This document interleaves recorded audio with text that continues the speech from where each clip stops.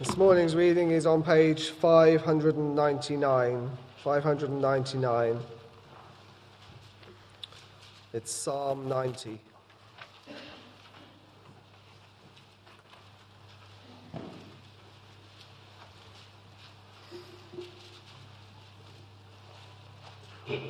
Psalm 90, a prayer of Moses, the man of God. Lord, you have been our dwelling place throughout all generations. Before the mountains were born, or you brought forth the earth and the world, from everlasting to everlasting, you are God. You turn men back to dust, saying, "Return to dust, O sons of men." For 1,000 years in your sight are like the day that has just gone by, or like the watch in the night. You sweep men away in the sleep of death. They are like the new grass of the morning, though in the morning it springs up new, by evening it is dry and withered. We are consumed by your anger and terrified by your indignation. You have set our iniquities before you, our secret sins in the light of your presence. All our days pass away under your wrath. We finish our years with a moan. The length of our days is 70 years, or 80 if we have the strength. Yet their span is but trouble and sorrow, for they quickly pass, and we fly away. Who knows the power of your anger? For your wrath is as great as the fear that is due to you. Teach us to number our days aright, that we may gain a heart of wisdom. Relent, O Lord, how long will it be? Have compassion on your servants. Satisfy us in the morning with your unfailing love, that we may sing for joy and be glad all of our days. Make us glad for as many days as you have afflicted us, for as many years as we have seen trouble. May your deeds be shown to your servants, your splendor to their children. May the favor of the Lord our God rest upon us. Establish the work of our hands for us. Yes, establish the work of our hands. This is the word of the Lord. Let's pray. Heavenly Father, we pray that as we come to look at this, what for many of us will be a difficult subject of dying and the art of dying well, we join with the prayer of Moses in that psalm that we've just read, and we ask that you would teach us to number our days aright, that we may gain a heart of wisdom. And we ask it in Jesus' name. Amen. Well, I wasn't quite expecting to have to announce my talk like this, but sadly we have an example of a death this week. So Colin Rolfe sadly died this past week. Those of us who know him will be sad of that and want to think and pray for Isabel. I remember Colin as being, particularly when we were building this building and doing bits of changing the old church, that a lot of Colin's architectural skills were sort of greatly used. So that's just something to give thanks for, to thank for him, for his life, and to pray for his family. But I guess most of us are used to sort of filling in forms or applications at some time in our lives, and we're used to sort of writing sort of things. We're used to having to write down our date of birth, or perhaps when we started school or college or work. If we're married, we're used to sort of filling in the date we got married, and if we've got children, we may be used to writing down, their dates of birth. But how would we fare if we were asked to fill in the date of our death? Well, of course, we can't do that. Actuaries who work out insurance risk, they use all sorts of details like our medical history, our lifestyle, and so on to predict our likely lifespan. And we can look at the average lifespan for, say, a person in England and sort of get a sort of idea of how long we might be living. But one thing we can be certain of is that unless the Lord Jesus returns, then we're all going to die. We all face this death sentence.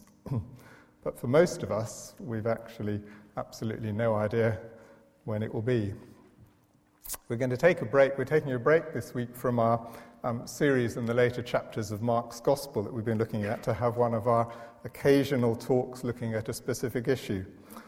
And rather than just having one Bible passage, we're going to look at several and trying to help prepare ourselves for that inevitability of our own death.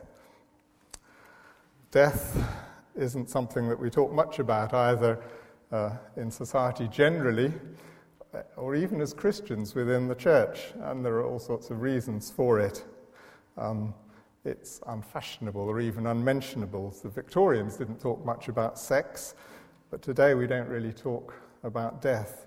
Okay, sure, we have public debate about things like assisted suicide and euthanasia, but that seems to be more in the context of wanting to be in control and even determine our own death. That's very different to having normal conversations with the people we meet daily, with our friends, with our family, with our neighbours and colleagues about preparing for our own deaths.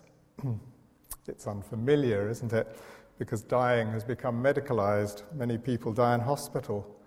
How many of us have actually been with someone as they've died? How many of us have even seen a dead body? Yeah, we see plenty of gory things and deaths on film and TV, but that's not the same as witnessing the death of someone or the dead body of someone that we know. In previous generations and in other cultures, death and dying were part of everyday life. Many people died young. Many families had children who died in childhood. It's also unwelcome because we live in a materialistic culture and we want to be able to enjoy things and to do things, and it doesn't seem right that we should miss out. And as Christians, if we're Christians, we could even start thinking like that as well. We can think that it isn't good that anyone should leave this world before he or she has experienced all that it has to offer. And then it's unacceptable. Well, that's probably a bit too mild a word to use, isn't it? It's an outrage. It's awful. For the person dying, it can be in all sorts of ways a terrible experience. Yeah, it is awful. Death takes people away from us. They're gone. It can be very cruel. I'm just going to quote a little reading introduction from a very helpful little book, What Happens When People Die. The author says, "It was a Saturday morning when we got the phone call from my mother. It was hard to make out everything she said, given that she was so distressed, but it was something to do with my father having collapsed. He was only 62 and had no health problems we were aware of, so the news that he was unwell came very much out of the blue. 10 minutes later, the phone rang again. This time it was a good family friend who was there with Mum. She was sorry to have to tell me that my father was dead. 1 minute he'd been working away at his desk in his study at home. He was a church minister. And the next he was lying on the floor dead. Apparently he would have known very little about it, undiagnosed heart problem. It would have been as sudden as flicking a switch and turning off a light. That was 12 years ago. My mother still finds Saturdays hard and has never really got used to living on her own.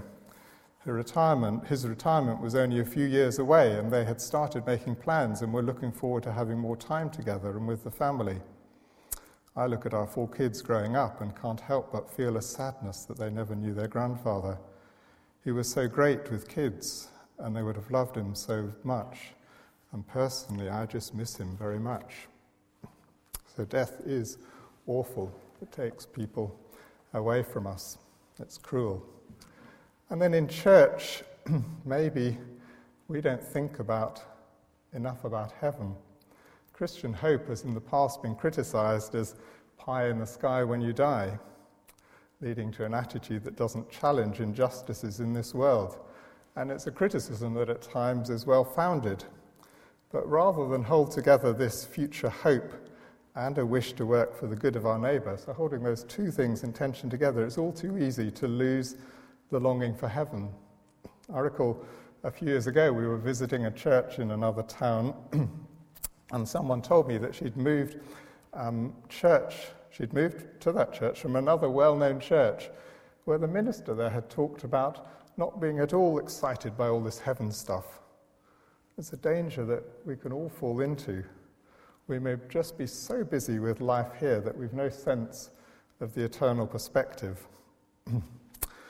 So that's just some of the reasons and I guess there are many more, why we generally don't talk about death.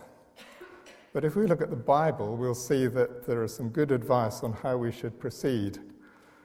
So let's look at Psalm 90 on page 599. Hopefully you've still got it open. It's a great psalm. It reminds us of our mortality.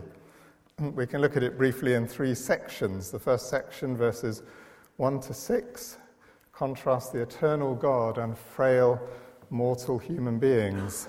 Look at verses 1 and 2. Lord, you have been our dwelling place throughout all generations. Before the mountains were born, or you brought forth the earth and the world, from everlasting to everlasting, you are God. God is eternal. God is everlasting. He's our refuge. Isaac Watts, the hymn writer, he wrote the well-known hymn, O God, our help in ages past, and that's based on these first 6 verses. It's one of those hymns that's often sung at Remembrance Day events. So, thinking of the first few verses, it says, O God, our help in ages past, our hope for years to come, our shelter from the stormy blast, and our eternal home. Before the hills in order stood, or earth received her frame, from everlasting, thou art God, to endless years the same. But then in Psalm 90, verses 3 to 6, remind us of our human frailty.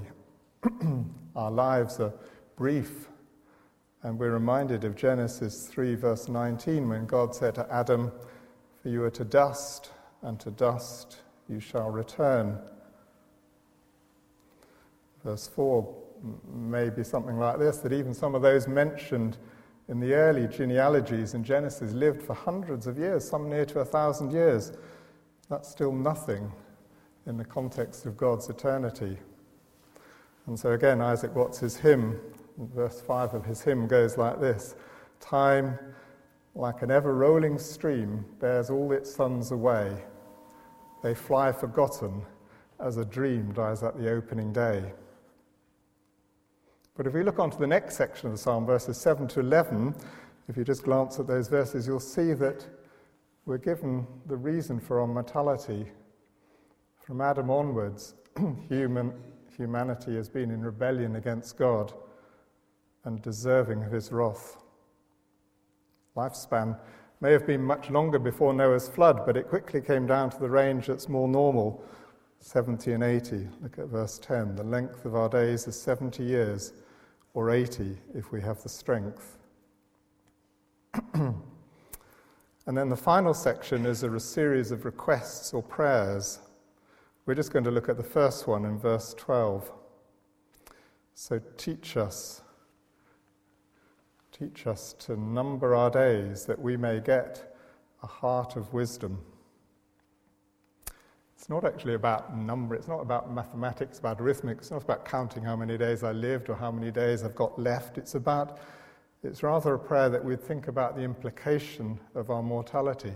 Why is it that we only live for 70 or 80 years? We don't even, or even if we think back to the people at the start of the Bible, why did they only live for, even then, only hundreds of years? Why is that? It's asking God to help us to take our mortality seriously, to face up to the facts, to be wise in how we live in the light of our mortality.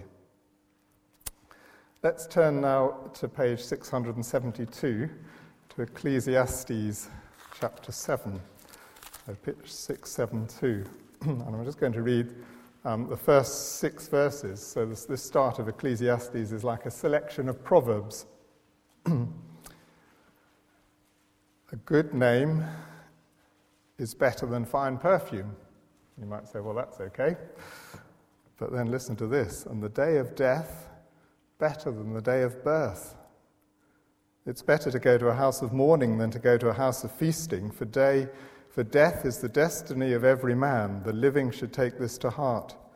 Sorrow is better than laughter, because a sad face is good for the heart. The heart of the wise is in the house of the mourning, but the heart of fools is in the house of pleasure. It's better to heed a wise man's rebuke than to listen to the song of fools.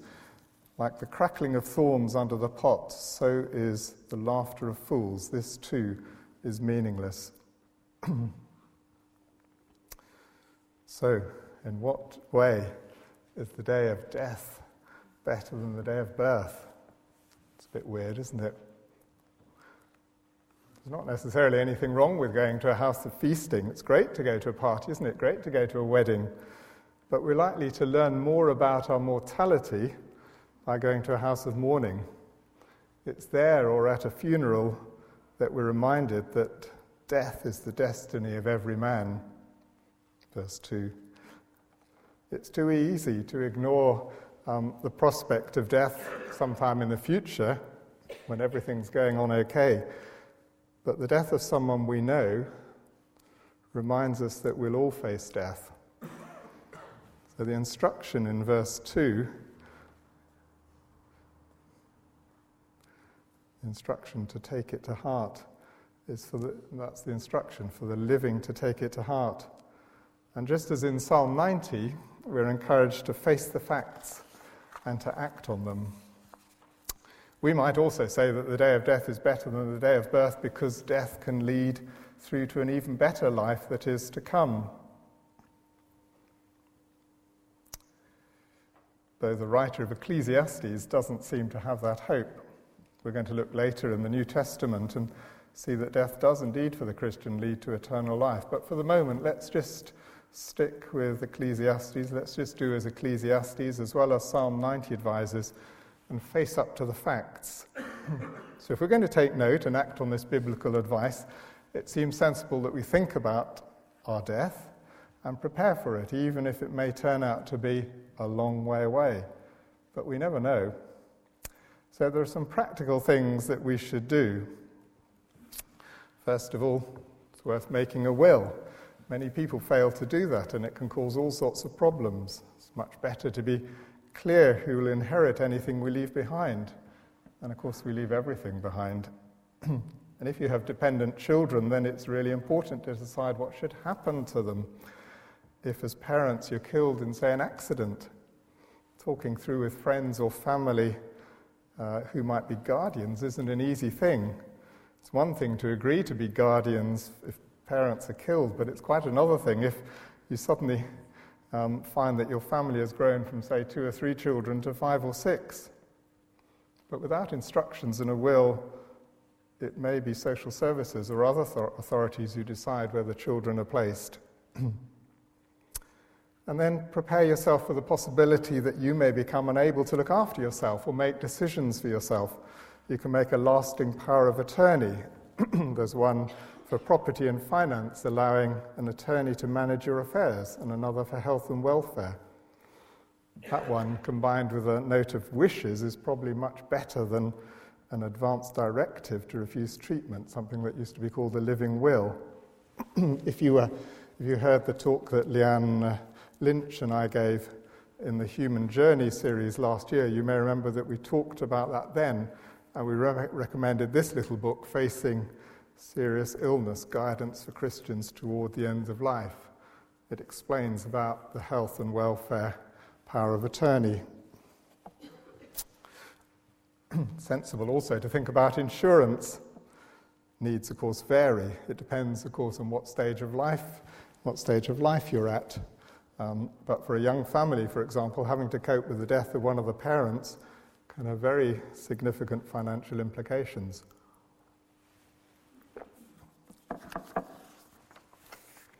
It's also good if we can have our affairs in order, our papers and wishes easily accessible. And it's really important that we try to be at peace as far as we're able with those around us, with friends and family.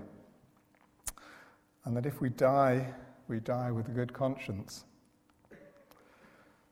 People often say, maybe you do, they were lucky, they died suddenly and quickly.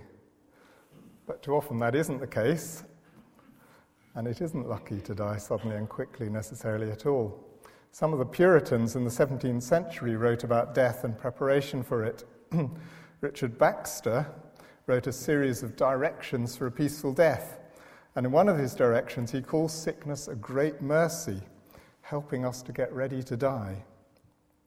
He wrote, "I know to those that have walked very close with God and are always ready, a sudden death may be a mercy, as we have lately known several holy ministers and others that have died either after a sacrament or in the evening of the Lord's Day or in the midst of some holy exercise with so little pain that none about them perceived when they died. But ordinarily it is a mercy to have the flesh brought down and weakened by painful sickness to help conquer our natural unwillingness to die. Unless we're completely ready to die, a sudden death isn't lucky or merciful. And as in the example I gave earlier, that example I read about, it can be extra difficult for those who remain. In my work as a GP and at a hospice, I many times saw people sorting out issues, restoring relationships before they died. Sadly, of course, the opposite is also too often true, that despite having some warning that life is nearing its end, things remain unresolved. One of the reasons why we often think that a sudden death is good for the person who's died is that we say that they didn't suffer. But with good palliative care, it's possible to take much of the pain and anguish away. Dame Cicely Saunders was the pioneer of the hospice movement and the whole speciality of palliative care. And one of her most profound insights was the concept of total pain. She recognized in some of her patients dying of cancer that there were different aspects to pain. So there was the physical pain, so for example, the awful pain in cancer of cancer cells invading the bone. But then there was also mental or psychological pain, anxiety about what was happening, or even just fear of the physical pain, general despair. And then there's relational pain, concerns about the effect that the cancer in that case, but whatever the disease may be, has on a spouse or child, or the realization that broken relationships might never be restored. And then there's also spiritual pain, maybe from feelings of unacknowledged guilt, from past events. And Cicely Saunders realized that each form of pain had to be addressed, and she discovered that if anxiety, loneliness and spiritual pain were recognized and tackled, then very often the physical pain was much easier to control and alleviate. Many of the tragic, high-profile cases of apparently uncontrollable, in inverted commas, pain that are used by campaigners to promote assisted suicide seem to be those where psychological, relational, and spiritual factors dominated. I'm being like John Ellison, I think, showing books today. Another very good book on the whole issue, a very recent book, this is a very recent book on the whole issue of euthanasia, assisted suicide and end-of-life care, is this one, Right to Die, by John Wyatt. I think there was one copy on the bookstall that's really worth reading if you want to. But in contrast to that, this book, that new book, this book, the Christian Medical Fellowship published this little book 35 years ago. So it's written by a man called James Casson, who was a GP who at age 37, died of cancer. And it's entitled Dying, the Greatest Adventure of My Life. And he was a Christian, and he writes honestly about his struggles, and he also helpfully lists some everyday practical problems. I'm just going to read a couple of paragraphs. I thought I was alone in having to face one particular problem until I overheard a conversation while I was waiting in a queue for radiotherapy. One patient turned to another and said, "You know, I haven't been out of the house since Christmas." "Why not?" "Oh, I never know what to say to people when they keep asking me how I'm getting on." She went on to say that when she was in hospital, she had 90 get well cards. And then James Casson goes on to list a variety of different problems, which I won't go into in great detail, but he talks about people asking you, "How are you?" and how that's really difficult to keep saying, and it's perhaps better to say, "Good morning, nice to see you out." He talks about telephone calls, but people repeatedly calling to ask how you are can be really difficult. In an age, I guess, before emails, he talks about people writing letters. And he said it would be very helpful if people wrote a brief comment comment like, please don't bother to reply to this letter. It's good to get letters, but not feel to have to reply. There's a whole section about visitors, about how visitors sometimes come when you're tired and just come with a hale and hearty approach and can be quite difficult. He also talks about, as a younger person, talks about personal adjustments, by which he's talking about the concerns of the physical aspects of marriage and how that becomes more difficult as illness progresses. And that can be really difficult in a marriage towards the end of life.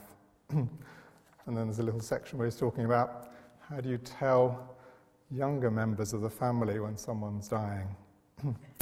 And then he has a whole list of special difficulties for the Christian in facing terminal illness. And I'm just going to read one of the things in his list. And one is to say that well-meaning Christian friends will be even more concerned to share their latest good book, their cassette tape, as it was then, prayer guidelines, and so on. The problem is compounded because the lender will be confident that his or her book is just the one for your particular need. Certainly I've appreciated the many books I've been lent, but again, moderation is the key. If you wish to share something, I found I valued the reading of a psalm together as much as anything else. And I think I just want to add one other thing, just the problem of unfulfilled hope of healing. I think of some friends of ours where someone was clearly dying of terminal cancer, and yet their Christian friends and the person all were convinced this person was going to be healed. And when that didn't happen and this person died, everyone was much more distraught than I think they should have been. But in this book, James Casson goes on, in this thing he wrote in his last weeks, goes on to write about the Christian hope, goes on to say that he has hope. And that's what we're going to turn to now also. If we just think back to Ecclesiastes 7, that question, that sentence, the day of death is better than the day of birth. Well, we've thought how that's true when it makes us face up to the facts and encourage us to prepare for our death. But it's also better for the Christian in the sense that there's a better life to come. So would you turn to the New Testament to page 1189, to 1 Thessalonians chapter 4, page 1189.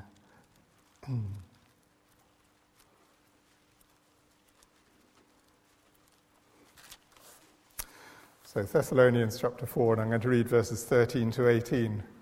Brothers, we do not want you to be ignorant about those who fall asleep or to grieve like the rest of men who have no hope. We believe that Jesus died and rose again, and so we believe that God will bring with Jesus those who have fallen asleep in him. According to the Lord's own word, we tell you that we who are still alive, who are left till the coming of the Lord, will certainly not precede those who have fallen asleep. For the Lord himself will come down from heaven with a loud command, with the voice of the archangel, and with the trumpet call of God, and the dead in Christ will rise first. After that, we who are still alive and are left will be caught up together with them in the clouds to meet the Lord in the air. And so we will be with the Lord forever. Therefore, encourage each other with these words. Thessalonian Christians were worried because they were expecting Jesus to return, but some of them had died, and what was going to happen to them? And Paul, writing this letter to them, says he doesn't want them to be ignorant or uninformed, and he doesn't want them to grieve like others do who have no hope. So there are two things, he says, to avoid. Don't be ignorant or uninformed, and don't grieve as others do who have no hope. So let's first of all just quickly think about this, don't be ignorant or uninformed, because as we read the Bible, we're informed. We learn what really happens after death. We don't know every detail, of course, but we can know enough of the big picture to give hope and comfort. Of course, for many people, there's only a vague hope for something after death. When they don't have to face up to death or bereavement, many people will say that at death everything finishes. They'll say, that's it. But many of those same people, when they're faced with the loss of a loved one, will talk about them having passed on and being in a better place. Just go to a cemetery and read some of the sentimental things on gravestones. It's all vague, and they have nothing on which to base such comments, But it does suggest that the writer of Ecclesiastes had noted correctly when he said back in chapter 3, verse 11, God has put eternity into man's heart. Well, how much better it would be to be properly informed. And the message is, of course, based on real facts. Jesus died and rose again. The evidence is clear. If you're unsure, then do some serious investigation. Jesus, who died that awful death on the cross, was resurrected on Easter Day. He had a transformed body, though he was still recognizable. And he said he was going to return.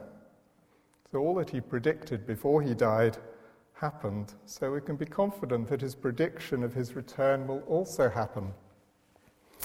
And from these verses, we learn that when he returns, through Jesus, God will bring with him those who've fallen asleep. When we die, our bodies are likened to being asleep. And that's why a graveyard is called a cemetery. The cemetery translated meaning a sleeping place. When the Lord comes, the dead in Christ will rise first. The dead Christian believers will not miss out. They'll go ahead of those who are alive, who will also be caught up, and together they'll be with the Lord. So you could sort of summarize this little passage like this. There's the return of the Lord Jesus. There's the resurrection of the believers who've died. There's the rapture, the snatching up of believers still alive. And then there's the reunion, yes, with fellow believers, but above all, most importantly, it's a reunion of being with the Lord. But then, secondly, don't grieve as others do who have no hope. It's important to see that the verse doesn't say don't grieve. Grief is normal, but there's a huge difference often between funerals where there's Christian hope and those where there's no Christian assurance. For Christian believers there'll be tears, but there needn't be despair. And it's because we're not ignorant, but instead know the facts, if we're Christians, that we can avoid this hopeless despair. Grieving, however, must happen, and often will go through various stages, so there'll be shock and numbness. Yet in those first few days, there are many practical things to do.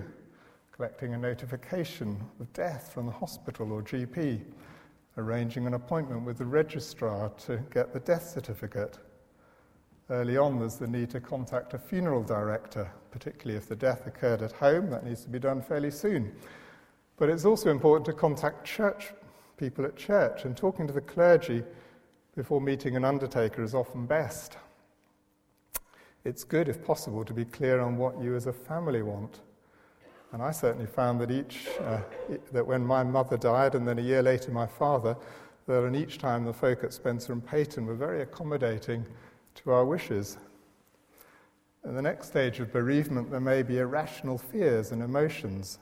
There may be feelings of guilt and anxiety, and also anger and bitterness. And then later there may be tears and painful memories, but then gradual acceptance. But how different people react varies, and different situations may influence how the grieving process goes. If I reflect on the death of my parents, I think that for me, because they gradually became over several years more infirm and no longer the people that they'd been, that while sad, I was happy, glad that they'd gone to be with the Lord. It was actually more difficult observing my father's grief when he realized what and who he had lost. I just want to say a little bit more about this biblical terminology of being asleep. What happens when we die as Christians? The resurrection that we've been reading about has yet to happen. Jesus assured the dying thief on the cross next to him that today you will be with me in paradise. And in 2 Corinthians chapter 5, Paul writes, we're always of good courage. We know that while we are at home in the body, we're away from the Lord. For we walk by faith, not by sight. Yes, we are of good courage, and we would rather be away from the body and at home with the Lord. Dying for the Christian is going home. The body sleeps, awaiting the final resurrection. When we die, we'll be away from this body and at home with the Lord. Going home isn't so much about the place as about the person. It's going home to the Lord. Again, just talking about my parents, it was for me very striking when my mother died. I've, of course, seen many, many corpses, but with my mother I had a realization that I've never quite experienced before. Having been with her a few hours before she died, and then returning to my parents' room where she died with my father in the adjacent bed, I just had this overwhelming sense that this was now just the body, just a shell, that my mother had gone to be with the Lord. One final thing to say about grieving. What if I'm a Christian coming to terms with the death of a non-Christian loved one? Is there then no hope? The Bible is certainly clear about the fate of the unbeliever and about the fact that after death there is no second chance. But the truth is that in the end we just don't know for sure where someone stood with God. Even someone who rejected God all their life may have turned to him in their last moments. The thief on the cross, he left it about as late as you possibly could before turning to the Lord. So we should pray for our loved ones when they're alive and be a gospel witness to them. And when they've died, we have to leave them in the Lord's hands and give thanks for them. Section we've looked at in 1 Thessalonians 4 ends with this at verse 18. Therefore, encourage one another with these words. Knowing about what will happen to a Christian believer is meant to be a comfort to us in bereavement.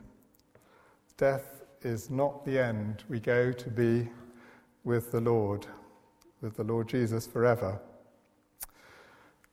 But if you're not a believer, then there is no comfort. Choosing to ignore God in this life, which is really only a prequel to the real thing, will lead to separation from God in the life to come. And Jesus had some terrifying things to say about the fate of those who reject him.